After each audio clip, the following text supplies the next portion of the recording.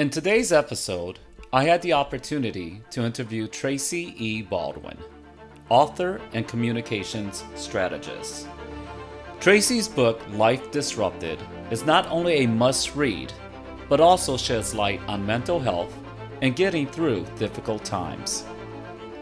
Tracy's ability to share her story is not only courageous, it is also a testament to her mission to help others. Please note that today's episode deals with some sensitive subjects, and I hope that it will be a beacon should you need it. Please have a listen and stay tuned for the outro immediately following the podcast. I hope that you will find comfort in what may be a shared experience or the tools necessary to assist others. Tracy, like you, is the hero of her own story.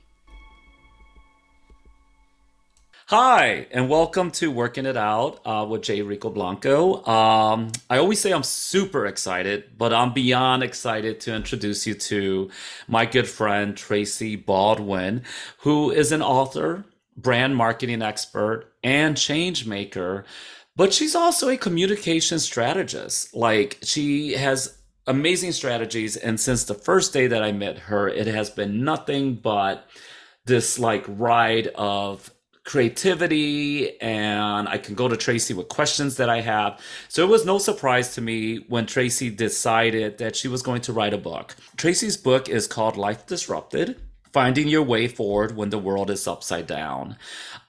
Tracy, can you introduce yourself and tell my listeners a little bit about yourself and about, the book? Like a nice little tiny introduction, because eventually we're going to get into the book, because I think your book is amazing.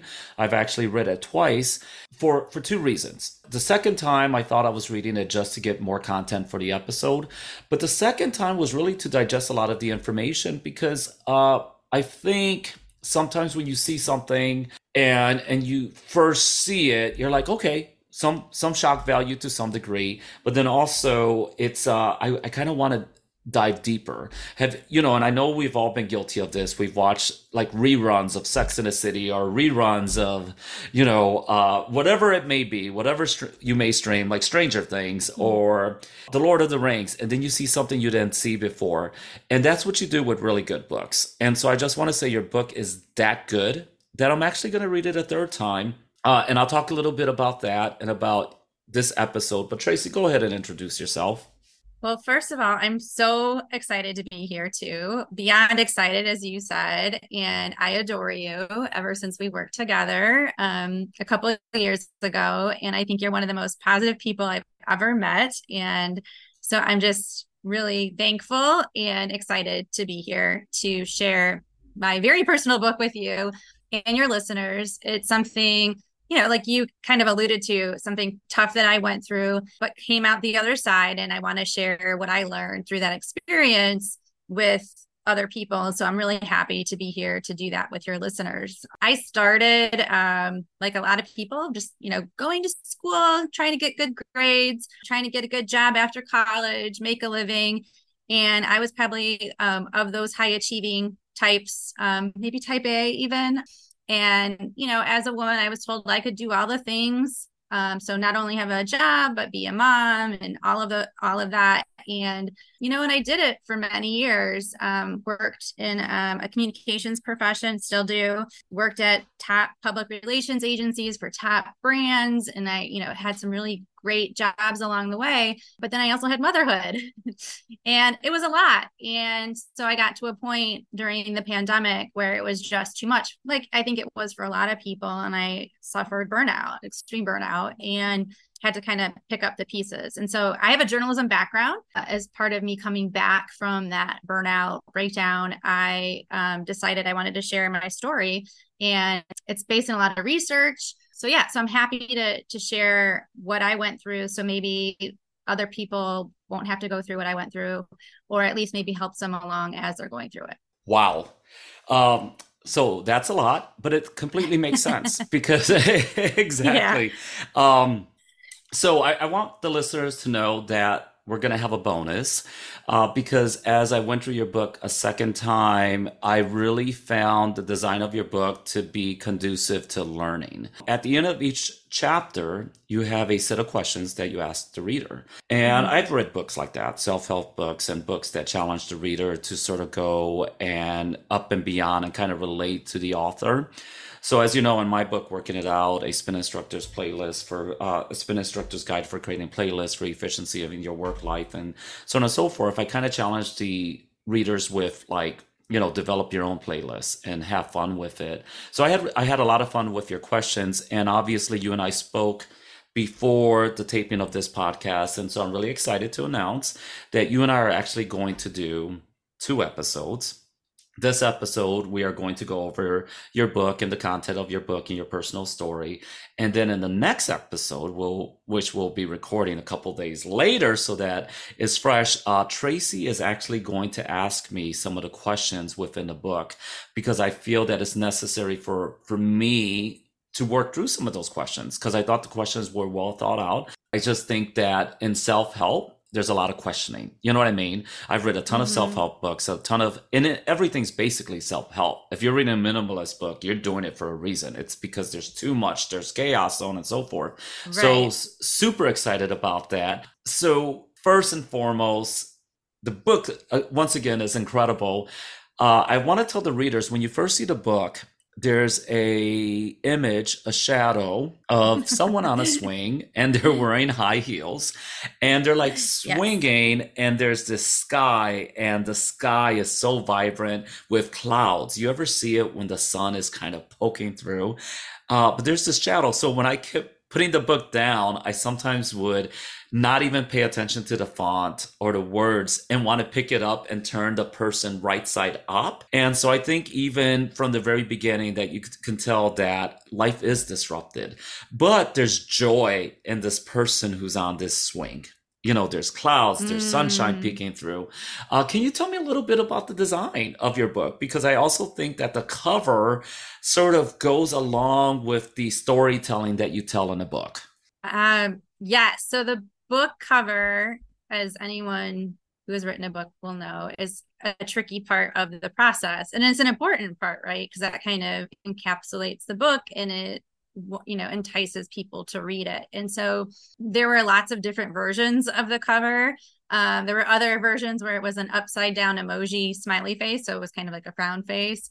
There was some stop signs, like physical, more like a map, because I talk about stop signs in the book. So it kind of had that type of theme. And then it had this one where I had the earlier versions were just two little girls holding hands hanging upside down. And I felt like that really spoke a lot to the book. And it also like the dark clouds with the light breaking through was important. So because there was darkness, and I think there's darkness in everyone's life. Everyone goes through hard times, right? Agreed. But the sun always rises, right?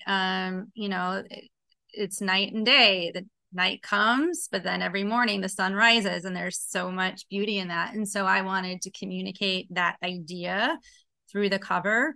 I think the flowing of the person on the trapeze, like that was movement rather than just static on monkey bars or something hanging upside Yes. down, because life is always moving, it's always in motion. I talk about in the book how emotions are energy in motion, and so I really wanted there to be some kind of movement. And then just that idea that you think life is going to be one way, and then you find yourself upside down, but you still have to move through it. So it was that idea of like, here's this woman who's seemingly put together, but she's hanging upside down on a trapeze and moving through life from from like darkness to light. And so, yeah, I think the cover really encapsulates what the book is about for me, and would maybe be a calling card to other people who could maybe identify with it enough to say like, hey, that kind of feels like me, or I feel drawn to this. I want to like at least pick it up and maybe look at the jacket, or the back cover, and see what this is all about. And so yeah, that's what I really thought long and hard. So I like that you found it compelling. It was purposeful for sure. When I went through what I went through, I was looking for a book that it was almost like recipe for living your best life or a recipe to put your life back together after a hard time. And no books are really titled that. Yes. I Googled them, they don't exist. And so that's what I was trying to do. Like what happens when you hit something so hard that you feel down and out? Like how do you get back up? And so that's what I was trying to communicate with that cover. And actually, Dear Evan Hansen has the song You Will Be Found. Hmm. I know it. And that song is so meaningful to me during this time. And still, even when I hear it, I get all teary eyed. But it's like when you're down on the ground, you will be found, basically. And so that's what I want to kind of communicate with the cover. Like, I see you, you will be found, you're not alone. Absolutely. Thank you for that synopsis of the cover. I think, and if folks could see it, you got to run out, get this book, Like Disrupted, Tracy E. Baldwin. The lady on the trapeze is also wearing high heels. So it's like interesting because I'm not sure if folks out there have done trapeze and so on, but you're barely holding on to anything. You know what I mean? So even to leave those shoes on Right. and, shoes and fashion, in the previous episode before your episode, in a recent Mhm. episode that I just posted, it's one of my buddies, Otha, who has worked on Shining Girls, Apple TV, and Empire, and so on. And he's a customer not a customer, but a costumer. And, fashion can be challenging, and to maintain that and to have a standard. And here's someone with high heels on a trapeze, and they're still holding on, and there's clouds in the background. So thank you for that. And also important to mention is also the design of your book, the chapter layout, like how you begin the book. And here's what's interesting is I've mentioned this before when I was a guest on someone else's podcast and we were talking about my book, is that a lot of times I skip the introduction of a book and I want to get right to the chapters, and I know the introduction is important, but you begin with what I believe is the most powerful introduction, which for me is where you put yourself out there to the reader. Your honesty is both inspiring and, I'm getting goosebumps, scary. During the Yeah. writing process, were you nervous about putting yourself out there? Because we're going to talk a bit more about how you put yourself out there. But as a writer, personally, if I'm holding back and I'm not being authentic and transparent, then I'm not writing well. And when I Yeah. say I'm not writing well, because that's just the tip of the iceberg. You write excellent. Were you nervous about putting this out there? Heck yeah. Rico, I couldn't write the book for like 3 or 4 months. I signed up for the program and then I didn't write anything because I was scared to death. Of course, it's the hardest thing I ever went through in my life. And to first of all, write it and relive it was tough. But then to put it out there to other people, it was horrible, horrible and scary. And it was a huge obstacle, a huge roadblock. And probably set my book back by 6 months. So yes, absolutely. And I got through it, obviously, and it with the help of therapist, executive coach, and them saying this is an important story for you to share. But my very close friends, when I shared it with them, how much trouble I was having, they said, well, you have what Brene Brown calls a vulnerability hangover. When you put it all out there and then you're like, oh my gosh, what did I do? So that's what happened to me. I put it out there and I said, oh my gosh, what do I do? And just so you know, I still feel that way today. So it's I've been very slow in promoting the book. I mean, honestly, my closest family and friends, some of them haven't even talked to me about the book. Like, Wow. even though they bought it and they know that I have it, we haven't ever talked about if they liked it, have they read it. I think it's so personal that I think the people closest to me have a hard time reading it because I think I can speculate as to why. But I kind of feel like maybe I have presented myself as this very strong person for so long, and to see that I fell so hard, I think it's maybe scary to the people closest to me. And then the people who have confided in me and kind of said, I'm so sorry you went through that. I feel bad because I wish I was there for you, or I could have been there for you. And it really, I didn't write it to make anyone feel bad. It was my own thing. And no one, I don't think, could have helped me do it any differently. So I hope people don't feel bad who are close to me. But I think for those closest to me, it's a hard book to read. And even if you kind of know me, it's a hard book to read. And or at least that intro, right? Like I get Yes. past that. But I feel like as I get out of the inner circle, the bullseye, and go out a little bit further, it's really it's powerful for people who don't know me as well and aren't as invested in me as a person, but really are looking at it for help for them. And Okay.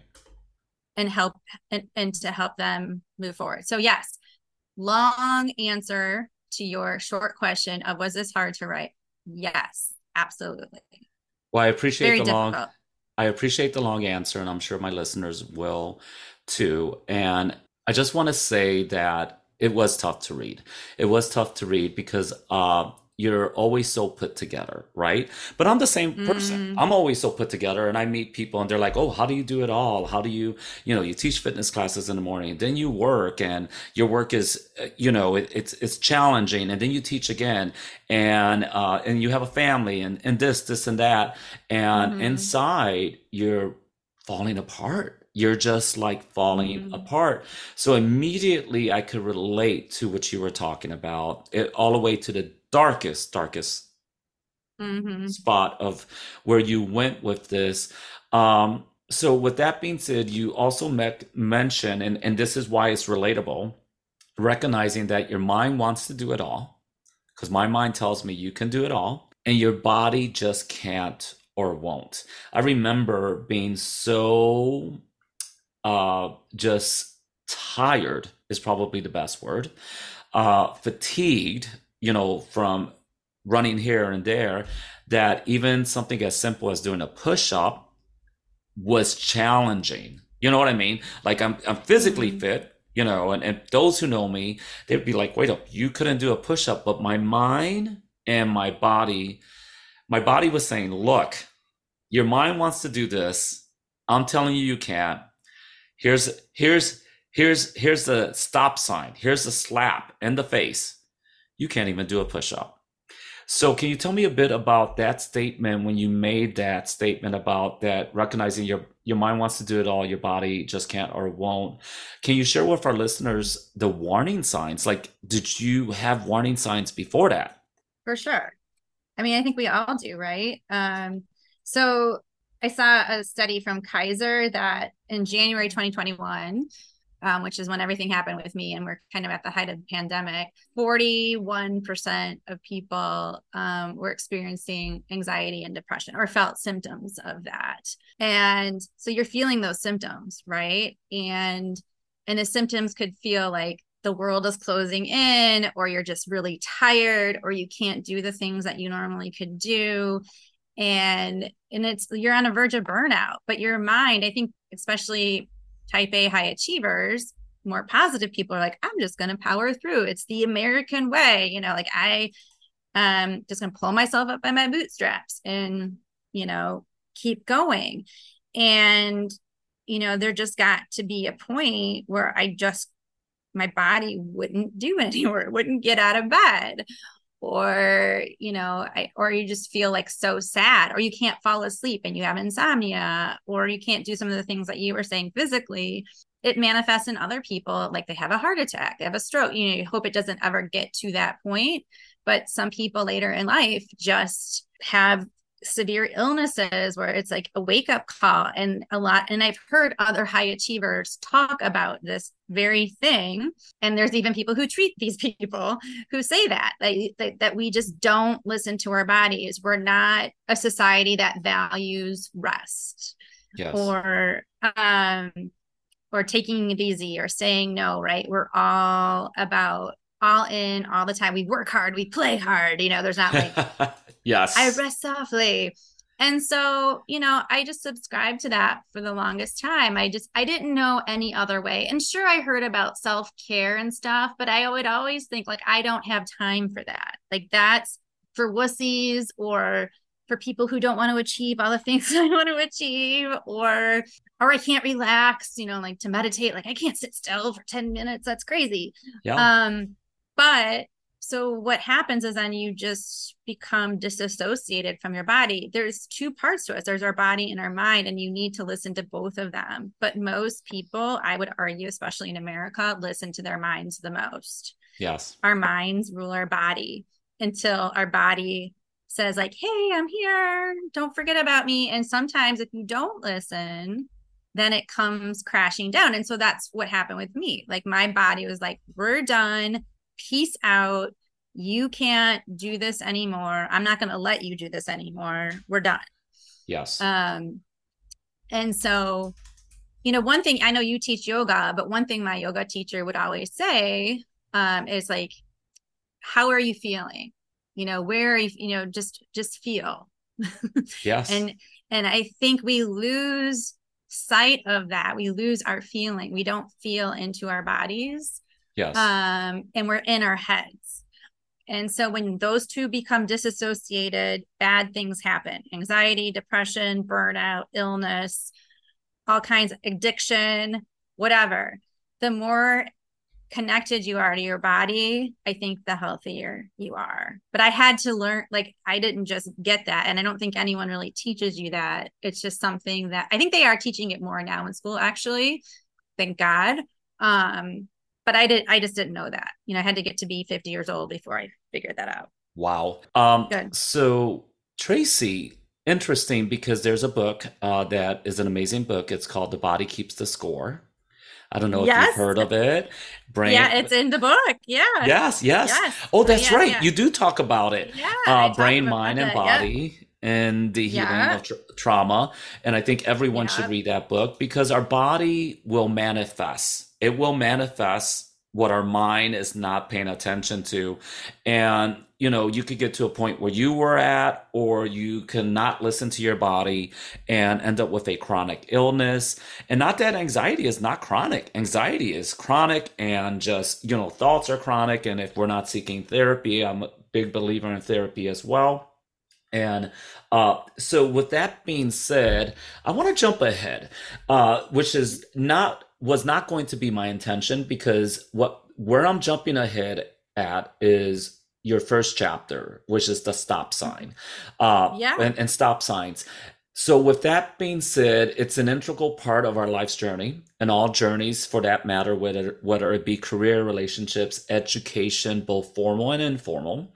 You mentioned that a stop sign can be unexpected and expected, generously allowing your reader to see a stop sign from both perspectives of good and bad, wanted and unwanted, having a duality that is part of life. At your comfort level, if you're willing to share some, and they're going to read it in the book, and I Yes. hope my listeners Yeah. go out and quickly purchase your book because it's a must have. Can you tell your low point and sort of the Sure.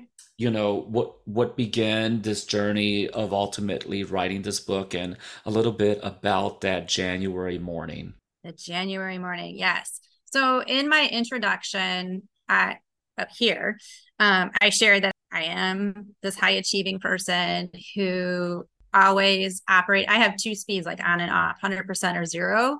So if I wasn't going, I'm sleeping. And that's just not sustainable. Right. And during the pandemic, or actually before the pandemic, I had some bouts with anxiety and depression where I had panic attacks, and I got on medication and I fixed it. I thought I fixed it.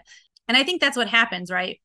Before you totally burn out, you just try to, I guess, fix the symptoms with, I think, in a lot of times medication, right? But that doesn't Yes. solve the problem. You're just putting a band-aid on it. So I put some band-aids on the underlying things my body has been telling me all along. My body was keeping score. Yeah. And I tried to fix it, and it didn't quite work. And so at the height of the pandemic, it's like January, which in Chicago, it's cold, it's dark, it's not a pleasant place to be. We've been trapped in our houses, right? Not really going anywhere. I'm more of an extrovert, so that was really hard. I'm also claustrophobic, so I was feeling very claustrophobic. Like I had to literally escape. During that time, I have three children who are two are teens, one's a tween. They were doing remote learning. My husband was working from, I was working from home, and it was just an intense time. And I was doing well, I thought in my job. But then, I had a performance review, I guess, a Yeah. conversation where I was told, it was a devastating conversation, let's just say, because as a high achiever, I've been, and actually work my whole life has been the one thing when everything else was wrong, I can just do well and excel. I have always excelled. And so to have that conversation, whether it was justified or not, that's a whole nother story. Um, but it was just devastating, and more devastating, I think, than it should have been. And so that was kind of the straw that broke the camel's back. And so that happened on a Friday afternoon. And by Saturday, I was a mess. I like nonstop crying. And I don't think it was just that conversation. I think it was the culmination of everything. And my body was just like, you're done. Like, you Yes. haven't listened to me. We need to change the situation here. And I was spiraling down, down, down into a very deep, dark place. And finally, by Sunday morning, I was just like almost inconsolable. And we also had a blizzard that overnight. And I spoke with my therapist that morning, and I usually so I had a therapist that I talked to intermittently, because just to help me manage my anxiety. And I had called her for an emergency call that morning on a Sunday morning, and she took the call, and she left me with, you can do hard things. But I think I was just out of my mind, basically, into my body. And my body, when you have anxiety, you have the fight, flight, or freeze. And so I was in flight mode, and I wanted to leave and not come back. So Wow. I went out I had my pajamas on. I went out into the garage, opened the alley door, and I was faced with like 3 or 4 feet of snow. But I that did remember not that. deter The me. snow that I year. tried.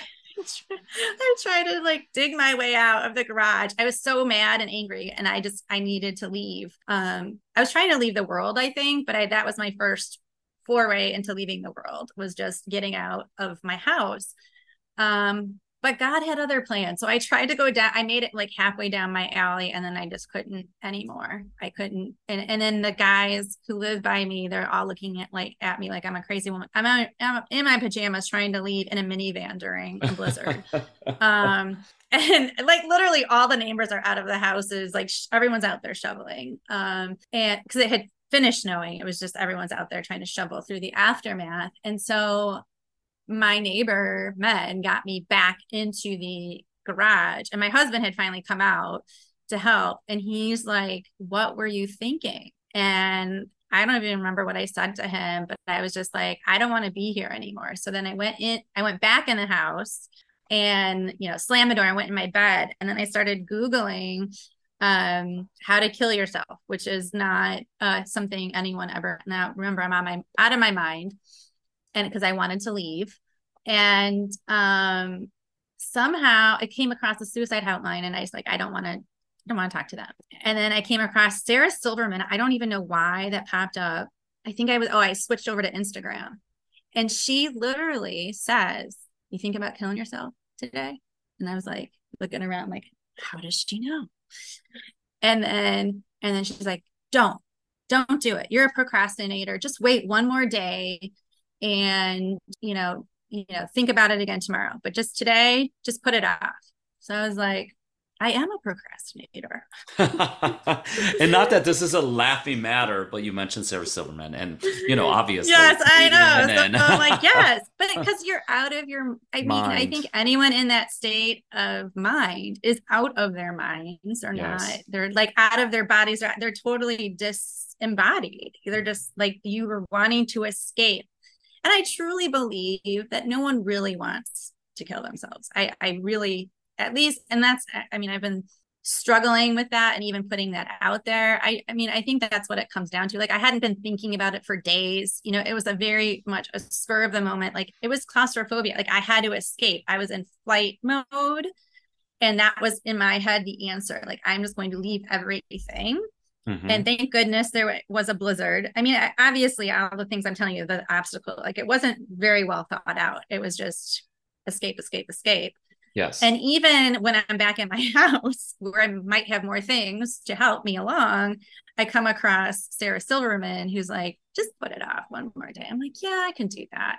So I did. I mean, I have medications, right? So I just took one like Xanax or something and I fell Okay. asleep. Okay. And that was the end of it.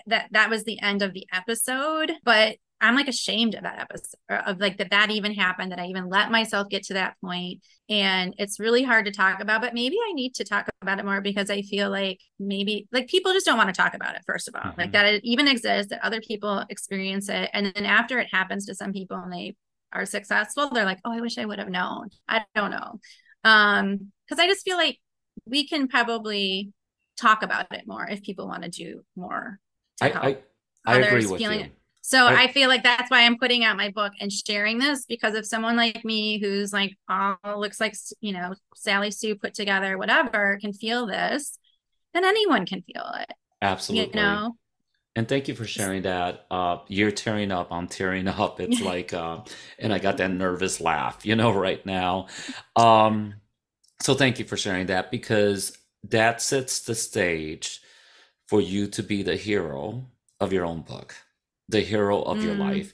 Because, and you and I had this conversation right before we got on to record this podcast a couple of days ago. And I said I was saving something to discuss later during this podcast. But that sets the stage because immediately mm, while reading that, my first instinct was to reach out to you and say, Tracy, I had no idea. But I'll be honest, Rico has a lot of empathy. I am true feeling and all that. And I recognize that, people have lives and they may seem very put together. But there's issues. There's always going to be something that will, challenge you. And then we find a way mm, through. Right. And I say we because that's mhm, all of us. We've mhm, all have been there. We've all hit rock bottom. We've all felt at our lowest. We've invested ourselves in our careers and in relationships, and that when they go wrong, we also challenge a bit of us and like, what's wrong with me, or why is this not working? And we get it. And when we don't listen to those warning signs, those stop signs, but a stop sign is clear. There's red flags, mhm, there's the yellow slow down light, there's all of that. So I really appreciate that you created that stop sign. And I was going to save this to later, but Tracy, you are everything. And I hope you know that. And I hope that that has always come through in every conversation. Because initially, like I said, when you and I first met, I'm like, wow, what an amazing person. And she understands what a whiteboard is and, the sandbox and this and that and all these communication pieces. And I don't work in communications, but I've, worked in brand marketing as far as like trying to get a project I was working out. And so I always appreciate my marketing folks and my communications folks and, their insight. And so you've always have been that person, and being a parent is one of the biggest challenges. I know there's other parents who are going to hear this and they're like, "Yep, Tracy's right, Rico's right." I've and then probably not to that extent, but I feel mhm, overwhelmed and I'm not listening to my body, and I constantly am getting colds and I'm constantly under the weather and so on. And I love the fact that your therapist said that you can do hard things. So you actually went back to that. You went back to that. You can do hard things. You heard it, but on that day, you were, like you said, you just needed a quick escape. You were feeling claustrophobic. And, my mom tells me she suffers from being, claustrophobic in tight spaces. I don't like tight spaces as well. But then you see her place and it's like, tons of stuff. She collects everything. You know what I mean? I'm like, this would be my nightmare. But at the same time, it's like this, like I said, there's a duality of the expected and unexpected. And I think, even with folks who are claustrophobic, a tight space can feel very limiting. But you could have this like home and then fill it in with things, actually creating less square footage. And that's why I'm a minimalist, that it doesn't seem like claustrophobia. And so I think it's the same sort of thing you were going through.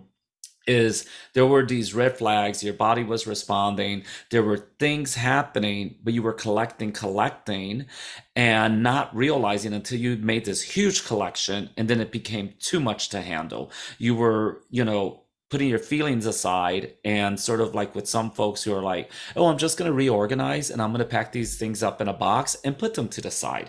So in my mind, you were putting a lot of things to the side and probably Hmm. not facing or dealing with some of those things, those red flags. Like you said, you've seen it happening, kind of coming into play. So how did you find out when you went back to that you can do hard things? How did that inspire you and give you the ability to cope and push through? How did that happen?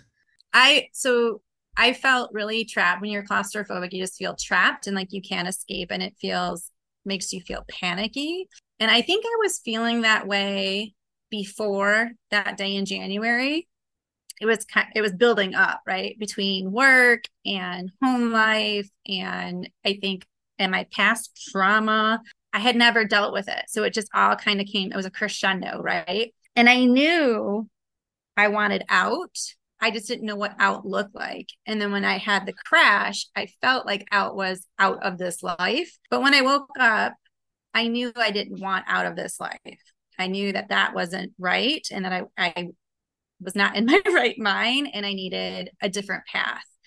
And that different path was going to be me doing hard things and putting myself out there. And so the first thing I did, I guess the first thing you make a decision to is like, I want to live. Like, this is not me. Like, how did I even Yes. get here? And I was horrified. I was horrified and embarrassed and ashamed and all of those things. But I also knew that, gosh, to get to that point, Tracy, you need help. Like, this is like cancer. It's a cancer in your head. Like, you need to like take time to recalibrate. And so I knew, like, I knew I couldn't go back to work, but I wasn't sure how I was going to do that. And I was like, my head was spinning. And so I consulted like my doctor, my therapist, and looked at and some friends and like, what can I do? I knew I couldn't go, like, what were my options? And so one of the first things I did was I took FMLA for anxiety, which a lot of people, I think, don't know that you can do that. And it was really hard for me to do that because I didn't tell anybody where we worked, because we worked together, what Yes. happened and where I went. And that was also very hard for me because I had a lot of close relationships at work, but I had to kind of disappear from life for a while to work on getting better, like an illness, like if you had like hip surgery or something. Like, I had to go work on my brain, and Yes. just recalibrate. And so that's what I did, and that was the hard thing. Like, it was very difficult for me to acknowledge that I needed help, ask for that help, and then kind of disappear from life in a lot of ways, and work. It was easier because it was the pandemic. We weren't in the office. I don't know if I would have been as strong had I been at the office where people would physically. I don't know if a lot of people knew. I mean, they kind of knew, but everyone was at home, so everyone was kind of missing. So that was like the first hard thing I did, and then after I all that got settled, then it was kind of like a relief, like relief Yes. and release, that I had the space and time to get better. So I had up to 3 months to get my act together. But then I'm like, okay, now what? Do I go to a convent? Do I go to a mental institution? Do I take a vacation? Like, none of those were really options for me. It was COVID. No one was going anywhere. Let alone hospitals. And I had a family. I couldn't just leave my husband with my kids. And I mean, I guess I could have, but I was like, okay. So I knew, I'm like, okay, this is a gift that I'm able to even do this. So how am I going to make the most of it? So I cobbled together my own recovery towards what I don't know, but I just knew I was walking towards a better and more resilient life. So that I knew I never, ever, ever wanted to feel that way again. Wow. And so I was trying to take steps towards that. Wow. And thank you for that, because in your book you mentioned the myth of the Lone Ranger. So, and we're Mm-hmm. jumping all over Tracy's book right now because what I love to do and what I say in the introduction for the podcast is that we're going to have a casual conversation, and obviously there's preparation and so on. But I think it's more effective when we just have this casual conversation. So, Yeah. you mentioned the myth of the Lone Ranger, which I really resonated. And some people don't know who the Lone Ranger is. And if you don't, please check out old television series. But the Lone Ranger, you think of this person on this horse and they're going from town to town and they're alone and they're moving through this process. And one of the most important parts is like, as you're making this decision on what to do next and how to get the time you deserve, and by time I mean treatment and opportunity to refocus and move forward. There's no lone ranger, there are, but we all don't get there by ourselves, and I think sometimes people feel that they have to get there by themselves. Recently I did a presentation on building a cultural wellness, and I went against that, the saying of there's no I in team, and actually told people there is an I in team, because you kind of have to take care of yourself first Ooh, before I you like that. I mean, it's so Counterculture.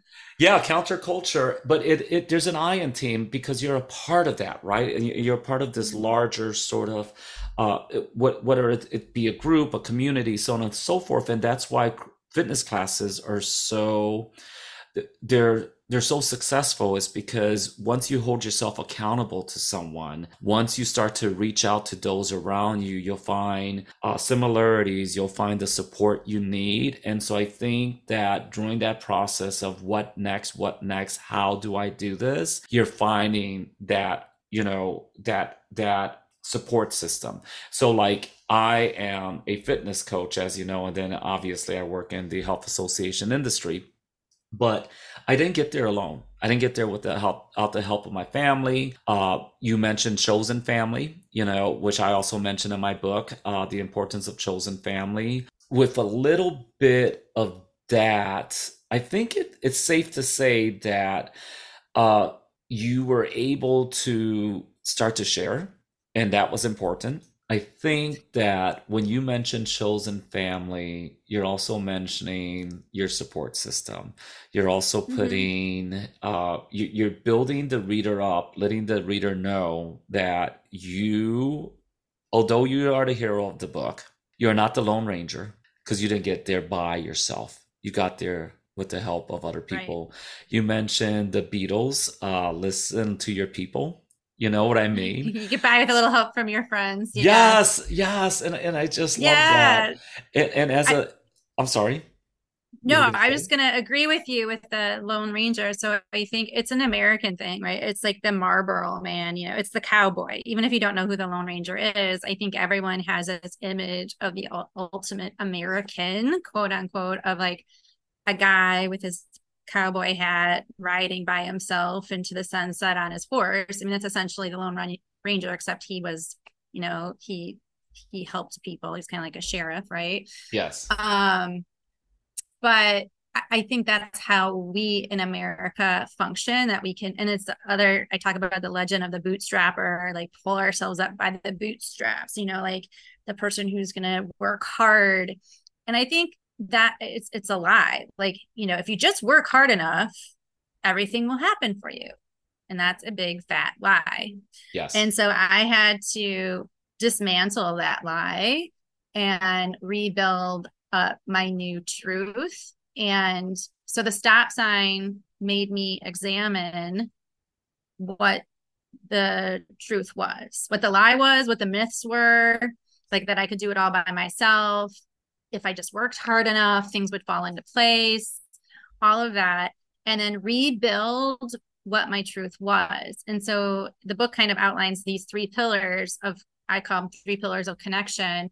One is to look inside and really that, like, there's no I in team. There is an I in team. It's you have to take care of yourself first. So and not just take care of yourself, you have to establish a body mind connection.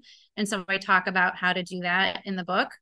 And then it's look outward. So look for the helpers. It's your chosen family, your friends, and the circle outside of that, coaches, spiritual advisors, therapists, whatever, people who like the same things, like common interests, hobbyists, whatever. but we all get by with a little help from our friends. And there's data that shows that loneliness is through the roof. I think they said like 1 in 3 people are lonely right now. And that being lonely is as bad for your health as smoking 15 cigarettes a day or being an alcoholic or being obese. Like that should make people wake up, because that right there says you can't be the Lone Ranger. It's bad for you. And here's all the data to show how bad it is for you. Yes. And then the last pillar is looking to the great beyond, is what I call it. And it's Okay. we're all spiritual beings. So it doesn't necessarily mean God. It could mean the universe, or it could mean where you find meaning and purpose, and where you can commune with something that what you that in which you what you can't see, something that's bigger than you, that gives you life, that Yes. and makes you feel alive. And so I say those are the three things, those are the three pillars that I found through reading, research. I read a ton of books during my time off, talked to a ton of people, and that's what I found to be kind of the secret sauce, is the body mind connection, connecting with others, and then connecting with something greater than yourself. And that's like finding your purpose also in all of that. And then once you have those three connections, those three pillars of connection, which is different for everyone, you need to let go and make space for that to happen in your life. And also, I think, experience some sort of forgiveness of yourself, of others, so that you can experience those three pillars of connection. And so that's, I mean, I said kind of at the beginning, I was looking for the recipe for living your best life. And I feel like that's part of it, is those three things. Ever since I wrote my book, I keep reading and watching and seeing more things. And I feel like it's more and more true the more that I learn. I just didn't even know half of what I know now when I wrote the book. Yes. And there's just so much research that backs that up. And so I think the biggest takeaway is what I would say is to connect. Yes. Like Wow. that's the biggest takeaway. And that's how you build resilience. You can't Yes. do it by yourself. No man is an island. You have to connect with yourself, with others, with something bigger than you. And if you can connect into some power source, and you can be your own power source, or your people can be your power source, or God and the universe can be your power source, maybe all at once, all at different times. But if you can do that, then you can make it through those hard times and persevere and be more resilient. Wow. Wow. Well, thank you for that, because when you mentioned this in your book and you say to look inward, it got me thinking about, how I design a spin class, or hit class and so on and so forth. And, for some spin studios, you may have what we call a connect song. And it is a song that you're sort of like, and I've mentioned this in my book, and I mentioned this in another episode of the podcast, but I think it's worth mentioning again, is where the instructor doesn't chat as much, and the words and the music itself help the writer experience this moment to recover. So you're going like 80 RPMs, 88 RPMs, whatever it may be. But you look inward, like today, as a matter of fact, on a run, one of my good friends, Lynn, we were talking, and she mentioned that she listened to the song by Jelly Roll, Save Me.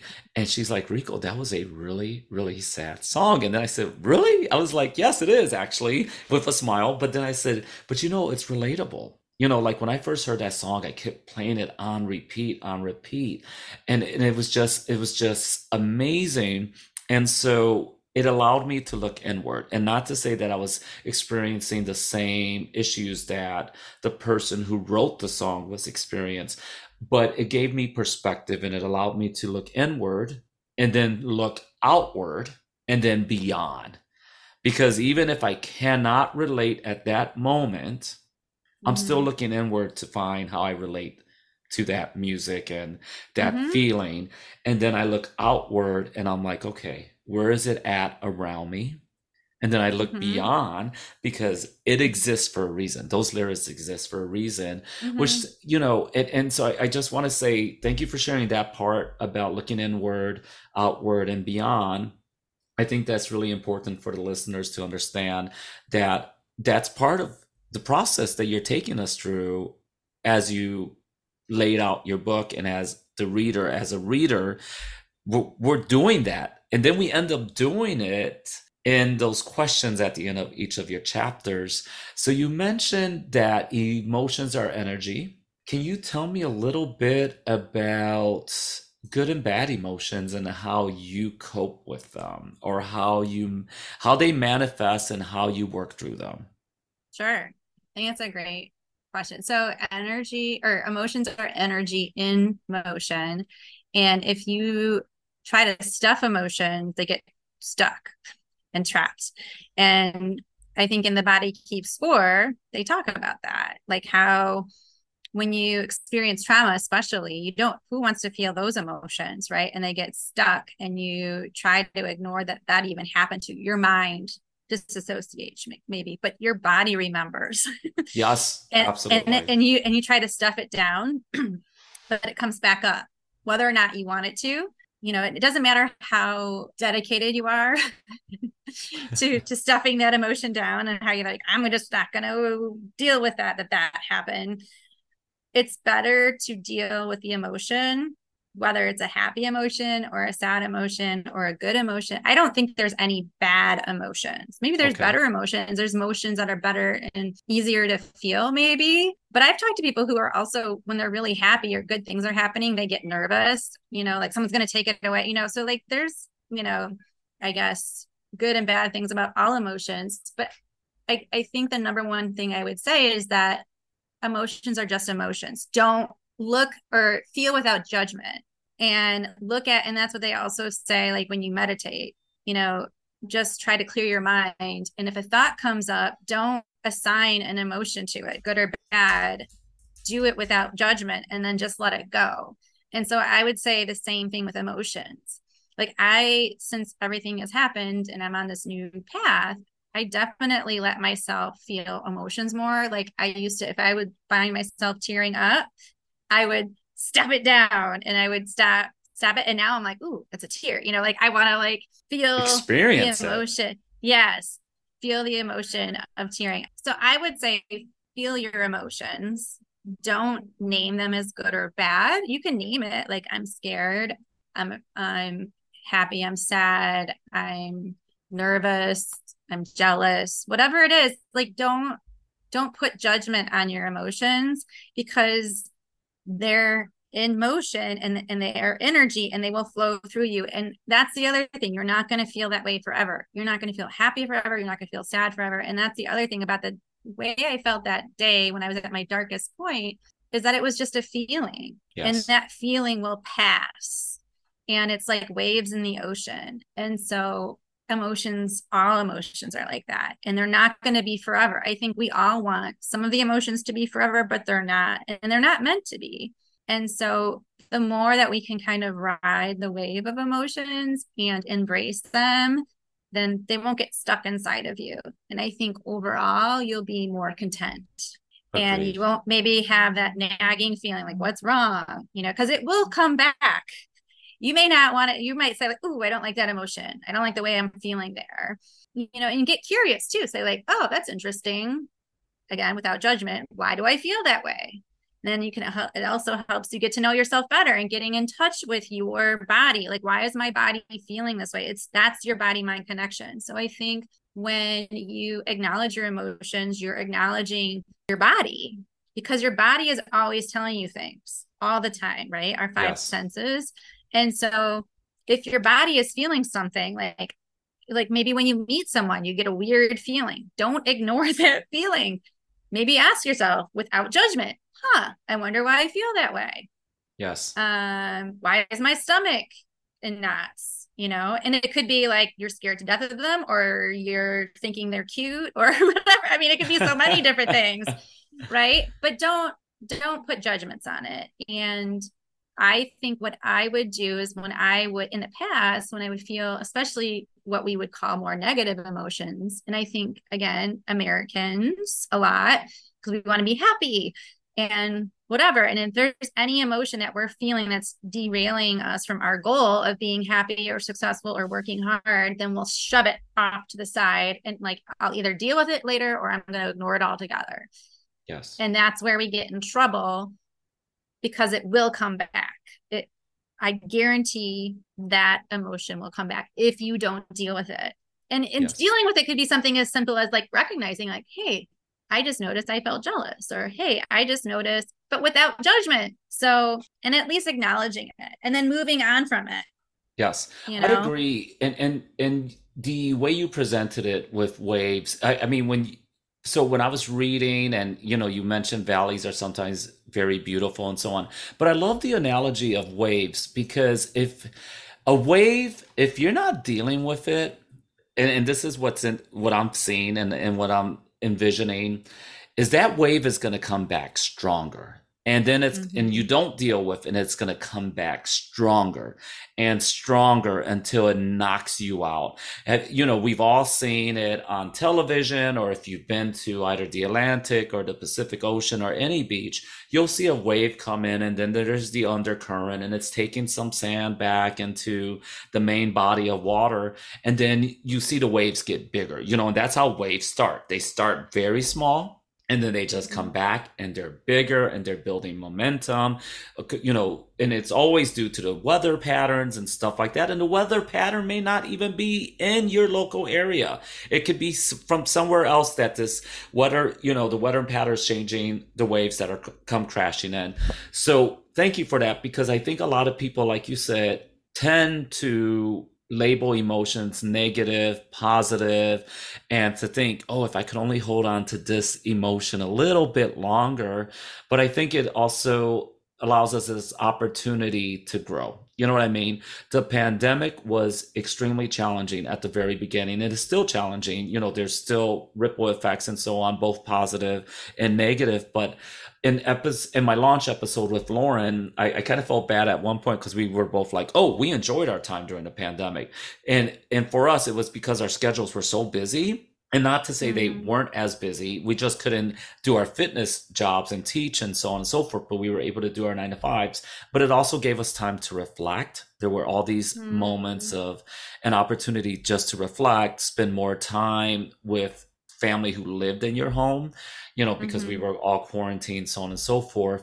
Um, and eventually I want to get to that.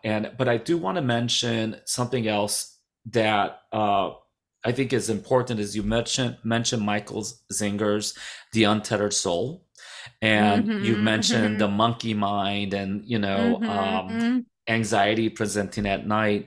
When I was in my yoga studies for my yoga instructor certification, teacher certification, that was one of my textbooks. And that book to this day is now a reference book, even though it's very, he lays it out so perfectly. Like, that book is amazing. And if you get the audible version of it as well, that's equally as amazing, because the Yeah, voice is I think so that's soothing. when I need to go back because I did yoga training too, and that was one of my required texts. And when you say you want to read books a couple times, that's definitely one I want to revisit.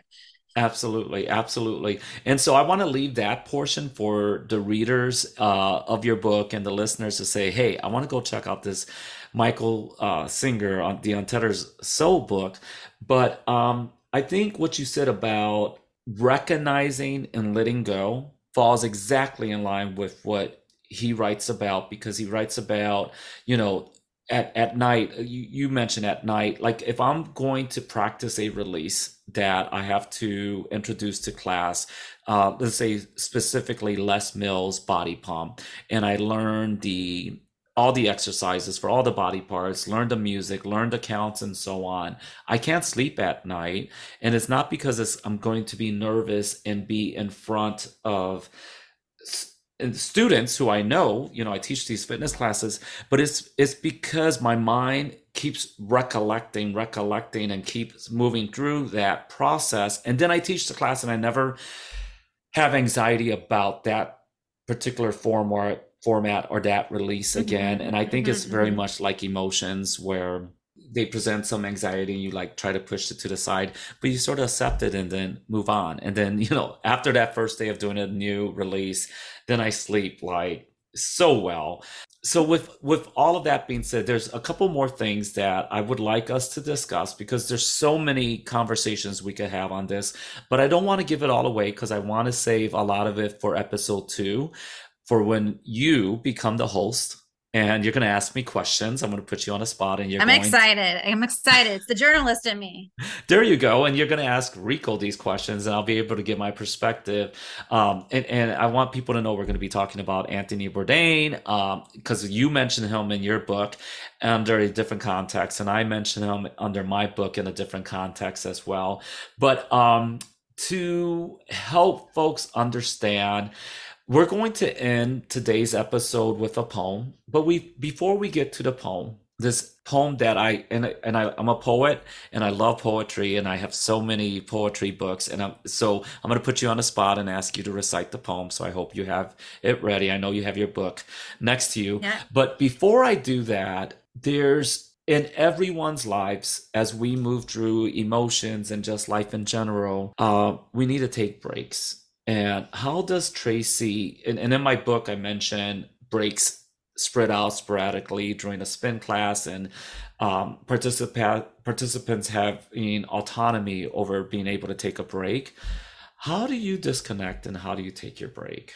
How do I disconnect? Or So, replenish your soul? How do you find that yeah, center so again?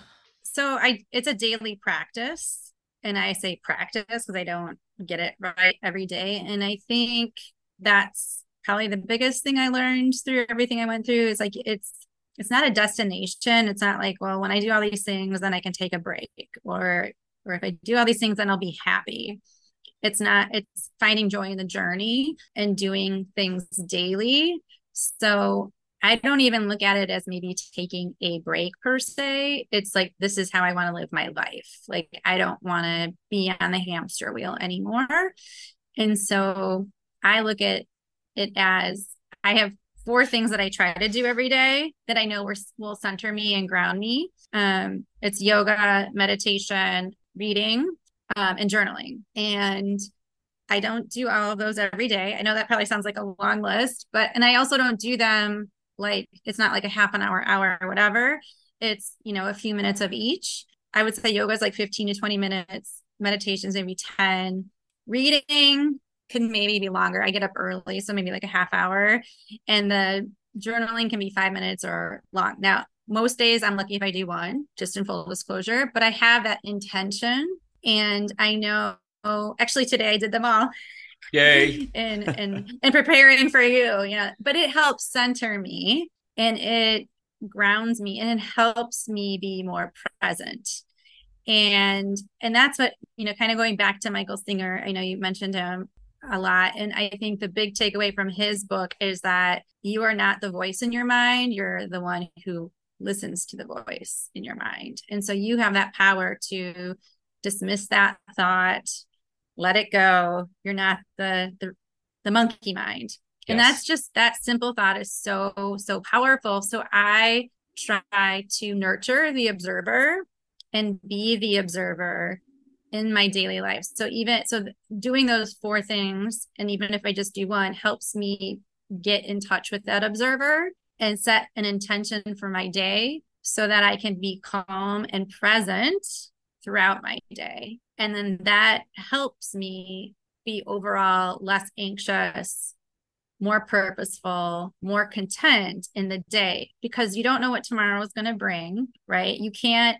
I feel like a lot of us we're goal-oriented people. We're always planning for the future state of something like the better house, the better car, the better job, the vacation. And those are all wonderful goals to have. But I'm trying to learn how to be happy with where I'm at today and be present. And that's the biggest difference. So that if you're not like, so I don't look at it as like, how do I take time for myself or set, like I try to incorporate that in my everyday and be intentional. The other thing I talk about in the book is about living in the margins, and just finding like scheduling purposefully time to go for a walk or get a coffee or whatever, so that you're not just going from thing to thing to thing. So that's the other thing I think I try to do in the day. So I try to live my life on the daily being purposeful and grounded, so that I don't feel like I have to take a vacation or do things. I mean, I still take a vacation, do things for myself like everyone, right? But I think if you flip the script a little bit and try to live your daily life in such a way that you don't necessarily need to take those big breaks. I think everyone needs breaks though, but I think you will be much more fulfilled in life. I love that. And it makes complete sense. I try to do that as well, where I take little splices throughout the day for that walk. I mean, a walk is always a part of my day, but Yes. for that coffee, for that self-care. You mentioned aromatherapy candles and the scents and how Yeah. they elicit a feeling and so on and so forth. It's sort Yeah. of like with me and music, with music eliciting a feeling. So as I mentioned, we're going to have a second episode with you as well. And so a Mhm. lot of the great stuff that we're going to talk about, including the glittery Christmas tree, because I love that part. And so we're going to save that for the second episode Okay. because I Okay. The think that's glittery going to, Christmas. yeah, because I think that's going to be a part of some of those questions that I answer with you. I want to give our listeners enough to digest today, and then Mm-hmm. more to digest when we do this reversal where you're the host and you're asking me questions and I'm giving my perspective, because I think there's a lot in your future, obviously, because you and I had a little bit of a chat about this, and when I approached you, you wholeheartedly said, okay, I'm going to be nervous, Rico, but I think this is great because I really put these questions out there at the end of every chapter to sort of challenge Mm-hmm. folks and to sort of, allow them to adopt and feel that these things are there as well.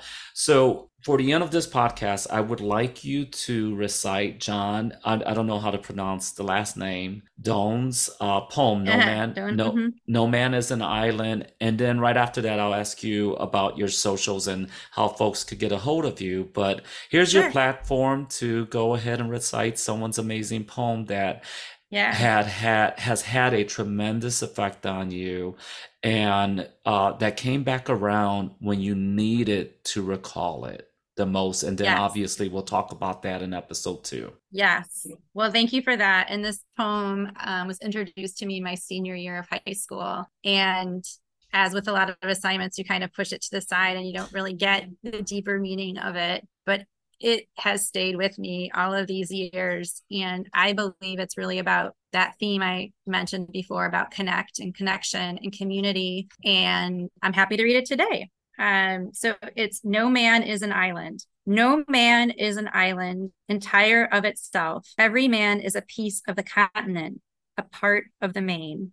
If the clod be washed away by the sea, Europe is the less, as well as if a promontory were, as well as if a manor of thy friends or of thine own were. Any man's death diminishes me, because I am involved in mankind, and therefore never send to know for whom the bell tolls, it tolls for thee.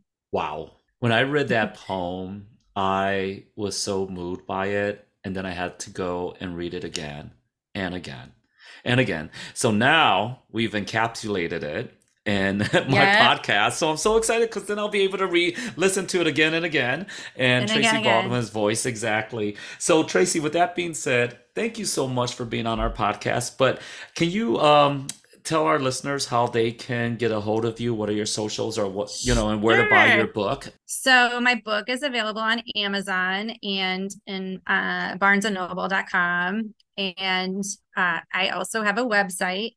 It's author Tracy Baldwin. So TracyBaldwin.com. And I also am on Instagram at author Tracy Baldwin. Excellent. And I'll make sure that I put all of that information in the synopsis, the show notes. And folks, stay tuned for my. So what I do, Tracy, you don't know this, is I do an outro. So listeners, please stay tuned immediately following this podcast episode for some of my insights in reference to this, and to set you up so that you know what to expect in episode 2 with author Tracy Baldwin, Life Disrupted. Thank you all so very much. Thank you. Wow. As you can probably imagine, especially with my use of wow during this interview, I was both floored and inspired by Tracy's commitment to share her story and to help others. I am still speechless, not in that I cannot think of words to share, but speechless in my ability to formulate this outro. So, for assistance, I sought the advice of my Archangel Oracle cards by Doreen Virtue. I chose a 3 card spread, and that spread presented the following cards. Card 1, Nurture. I believe by sharing her story, Tracy is not only nurturing her own growth, but also the growth of others. And for the purposes of this podcast, you, the listener. The second card is Breathe, an amply applied reminder to take a moment to breathe. As Tracy mentioned in her podcast and in her book, it is important to listen to your body and signs to stop, take a moment, and breathe. Let's all take one giant breath and exhale. As a matter of fact, let's pause and do this together. Some of you know there are 4 parts to the breath. The parts are the inhale, the pause, the exhale, and the pause. Let's do this together. Inhale, pause, exhale, and pause. Now let's do it for a count of 4. Let's inhale for 4, 3, 2, 1. Pause. And exhale for 4, 3, 2, 1. Pause. Now getting back to the cards. The third card I chose was Courage, reminding me and you, the listener, that sometimes we must muster the courage to get us through difficult challenges. If you or someone you know is seeking mental health support, seek out the assistance of your family and friends, your primary care physician, your school guidance counselor, your work mentor, your human resources staff. And as Tracy's therapist mentions, remember, you can do hard things. If you or someone you know is having a crisis, please have them dial 988, the Suicide and Crisis Lifeline. 24 hours a day in multiple languages. You can call or chat 988. Be well, and I look forward to the next interview with Tracy Baldwin.